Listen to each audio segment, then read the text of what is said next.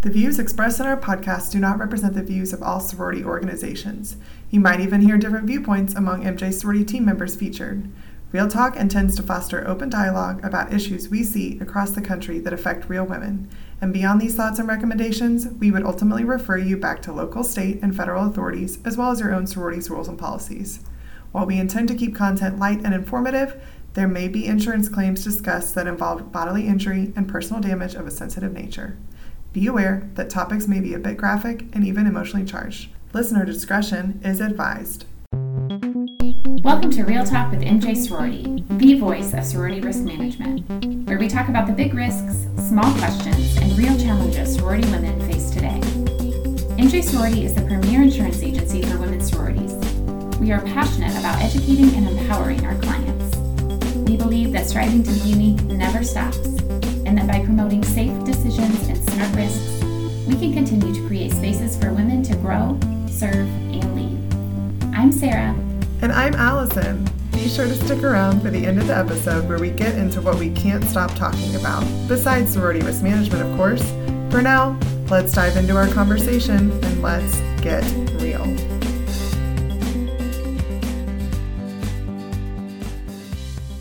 Hello, as Allison and I are here recording today, it is the end of May, which is Mental Health Awareness Month, and we thought that it would be a good time to talk about mental health and mental wellness, some resources that we have been sharing or found value from, especially this month. And so just to kick things off, I wanted to talk about, I'm sure, and we'll link to all of this in the show notes, but Adam Grant wrote a piece in the New York Times. Gosh, it's been a month ago now. So I've just been seeing it everywhere and having lots of conversations about it. And it's about this blah feeling that I think many of us have been experiencing as we're in this in-between stage of the pandemic where not over by any means, but we're kind of slowly dipping our toes back into what a new normal might look like. He called this blah feeling languishing, saying that it's the neglected middle child of mental health. And so it's this sense of stagnation and emptiness, kind of like you're muddling through your days. And he said it might be the dominant emotion of 2021. And so I thought that that was an interesting thing to start off this mental health conversation with, because this just, one, it obviously resonated with so many people that this piece went viral many times over. But two, even if you aren't feeling like you qualify for some kind of mental illness diagnosis, that this is just kind of in the air we're breathing these days, this suffering through a pandemic and all of the upheaval of 2020. It just has created this space for this kind of blah feeling, as Grant calls it. And so I think that we were all talking about mental health prior to COVID, especially from a sorority standpoint, our clients, doing different things to address mental wellness among their members and volunteers and employees. But post-pandemic, it's going to really be a necessary component of what we do from an employment standpoint, from a membership and volunteer standpoint too. And so we just wanted to take this time during Mental Health Awareness Month to talk about that. The other thing that after reading that languishing piece, I came across a piece talking about the fallow time too. And so just kind of allowing ourselves, just like nature, I love to talk about living seasonally, but nature has, fall and winter times every year at least, but then also times that are just fallow, where there's not a lot of growth going on, and that's okay. And so that might be that kind of time for you as you reflect back on what you've learned during this past year plus at this point, what you've learned about yourself, what you've learned about your communities that you're involved in, what you do want to go back to, what you don't want to go back to. And so we could use this time as kind of fertile ground for growth to come on the other side of things, but not pushing ourselves too quickly into that either. So I don't know. It definitely resonated with me, Allison. I don't know how you feel. Yeah, definitely. I hadn't heard that word languish in a while, but I think it definitely describes just sort of, I almost think we're still lamenting a lot of things in the middle of that too, if that's a word that resonates with anybody. And coming out of that, I think sometimes we want to be at a place sooner than we can be, and just being in that already but not there kind of space, and the tension of that can be tough. And just acknowledging where you're at, as you said, and knowing it's okay if you're in a fallow season and there's not a lot of growth happening, and just finding ways to accept that, and finding ways to help others, support others as they're going through that too. So looking forward to referring you today. The hope is not to go through a deep dive mental health, but just to refer some resources and places that we have found support for our clients in the past year, of just helpful, useful resources for you and things you can listen to if this is an area of growth that you want either for yourself or for your organization. So we just did our housing forum recently last month, a little later than usual this year, but we're able to do it all virtually and record it. We did have a session that Will Frankenberger led on the coming mental health crisis, and just giving an idea that if you think we're already dealing with it a lot now, just wait, that it's just going to keep on coming. And it gave me a lot of useful perspectives, as just an overview on housing accommodations for our sorority facilities and sorority clients we work with that host and house women, and the challenges that we've already seen emerging, ways that even as updates are being done to the facilities, not only allowing space and quiet spaces for members, but everything from even the colors you choose and the busyness of decorations or the kind of more minimal settings can have an impact on mood and mental health from day to day, as students are already grappling with so many things coming at them from their lives and everything around them. And so I thought that was interesting. I thought it was important to just keep in mind, and have a different mindset moving forward from that for both tenants and employees that you may employ at the housing level, to just think about whatever accommodations seem reasonable in the past, the definition and standard of reasonable may be shifting and changing into the future too. And things that maybe 5 years ago we would have thought were a totally unreasonable request might be more of the norm and completely reasonable now. And so just to keep in mind those things are evolving, and to keep having conversations, and to not shut students down, or employees down when they come to you with a need, but to have those thoughtful conversations. That was my main takeaway. Anything you wanted to add from our housing forum session on mental health, Sarah? No, I think that's great. Mm-hmm. And we have made Will's session available to everyone. We actually included it in this month's newsletter that we sent out that was focused on mental health awareness. But we will also have that link too in the show notes. So we encourage you to watch the whole thing. And so then yesterday I participated in MJ has a program that they call Inspire You. It's an educational curriculum, basically, or content, I should say. It was called Mental Health in the Workplace, and they had 3 mental health experts. We could submit questions, things like that.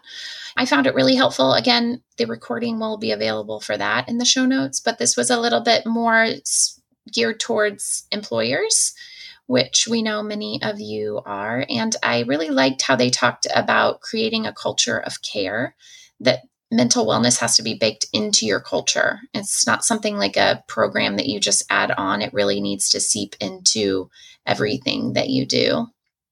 One of the panelists talked about at their organization, you can't qualify for bonuses if you don't hit your self-care metrics. I loved that idea, really kind of walking the talk, so to speak. And I loved how we asked for some more information about that, and each individual determines what those metrics might be. So I think that is really important, because from a mental wellness standpoint, what works for Allison might not work for me, and what works for me might not work for her. the next person, things along those lines. So it needs to be really personalized. I found that really helpful. The other thing that I thought was really exciting about this is that MJ's bringing together kind of a show and tell. They're calling it a mental health vendor series. During the month of June, they are bringing together 4 mental health vendors. Basically, one is kind of a vendor that promotes mindfulness and stress reduction.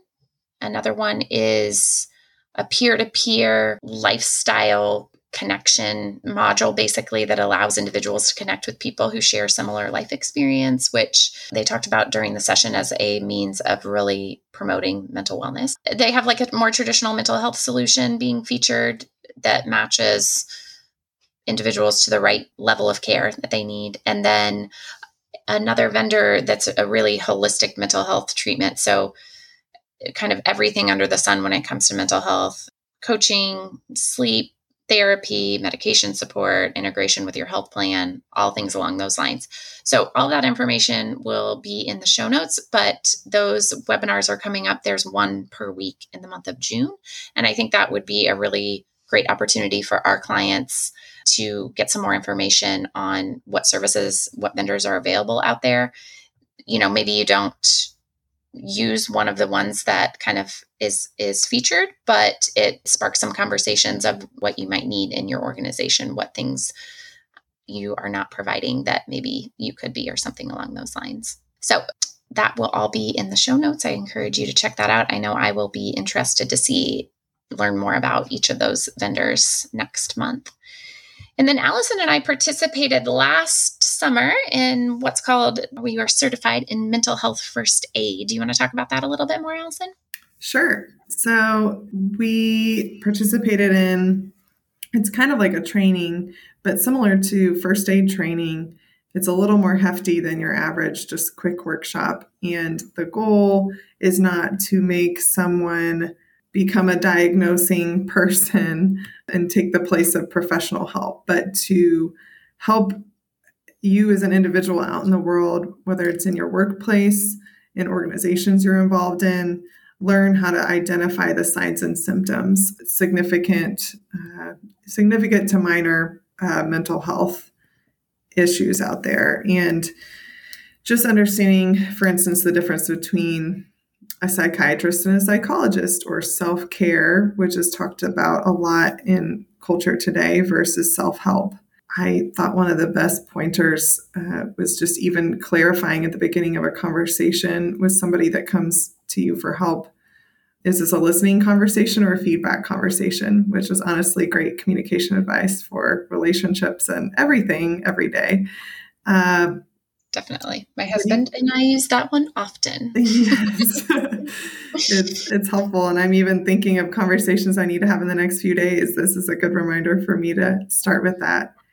And one of the most aha moments I got out of the training was just, I think our default when someone is sharing something really difficult with us is to go to, it's going to be okay.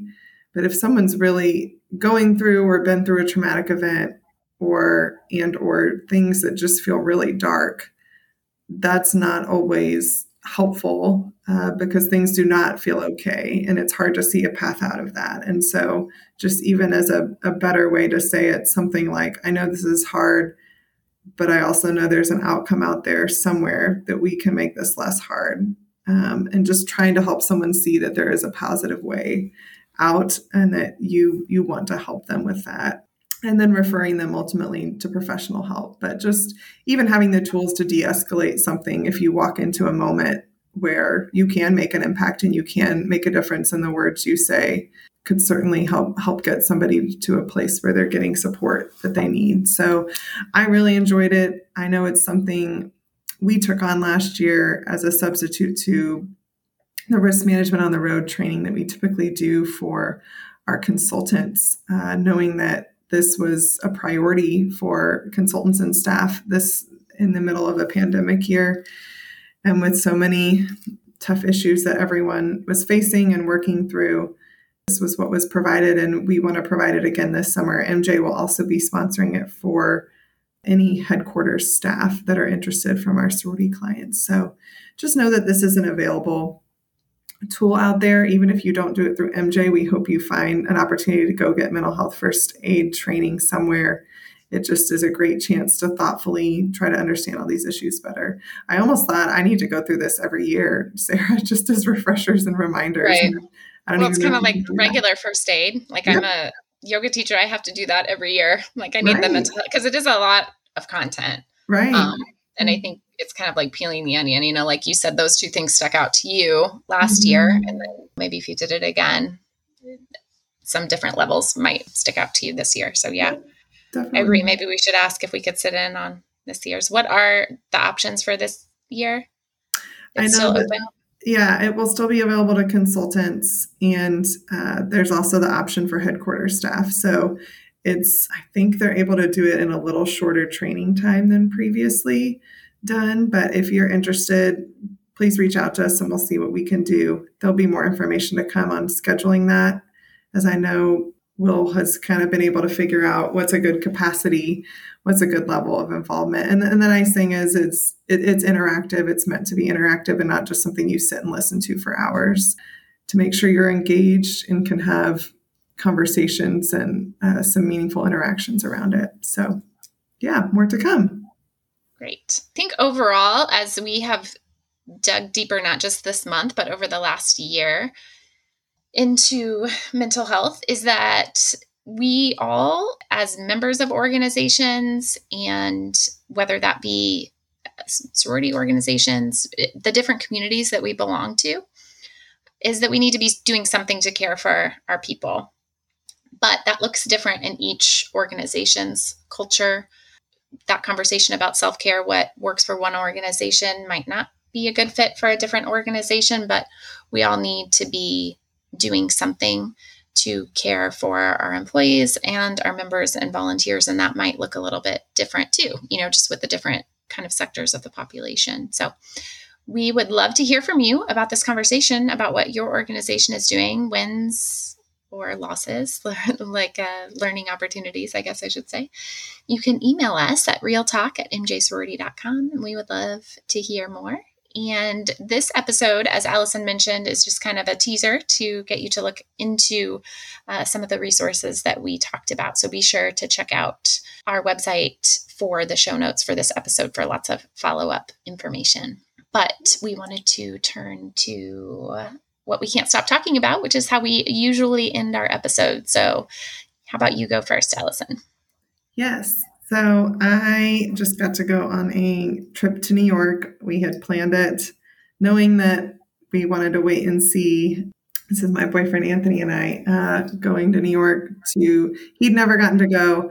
I'd been in New York City a couple of times, but we knew it would be very different right now than it usually is. And in some ways was a little less crowded than it might typically be.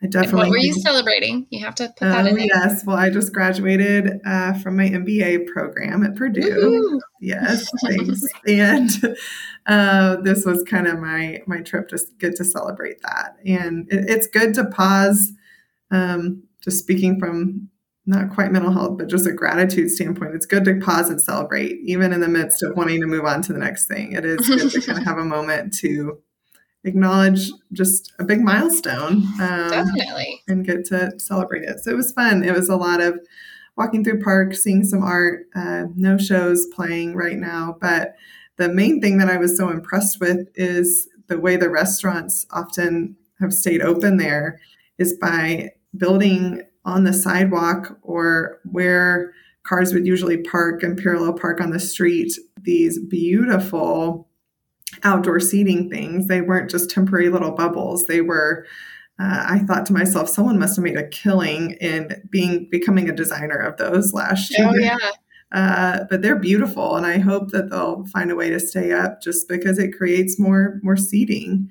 Right. I was thinking too, I saw some graphic of like, you know, a lot of it would be like only 2 car spaces, but creates maybe like 20 tables or I don't know.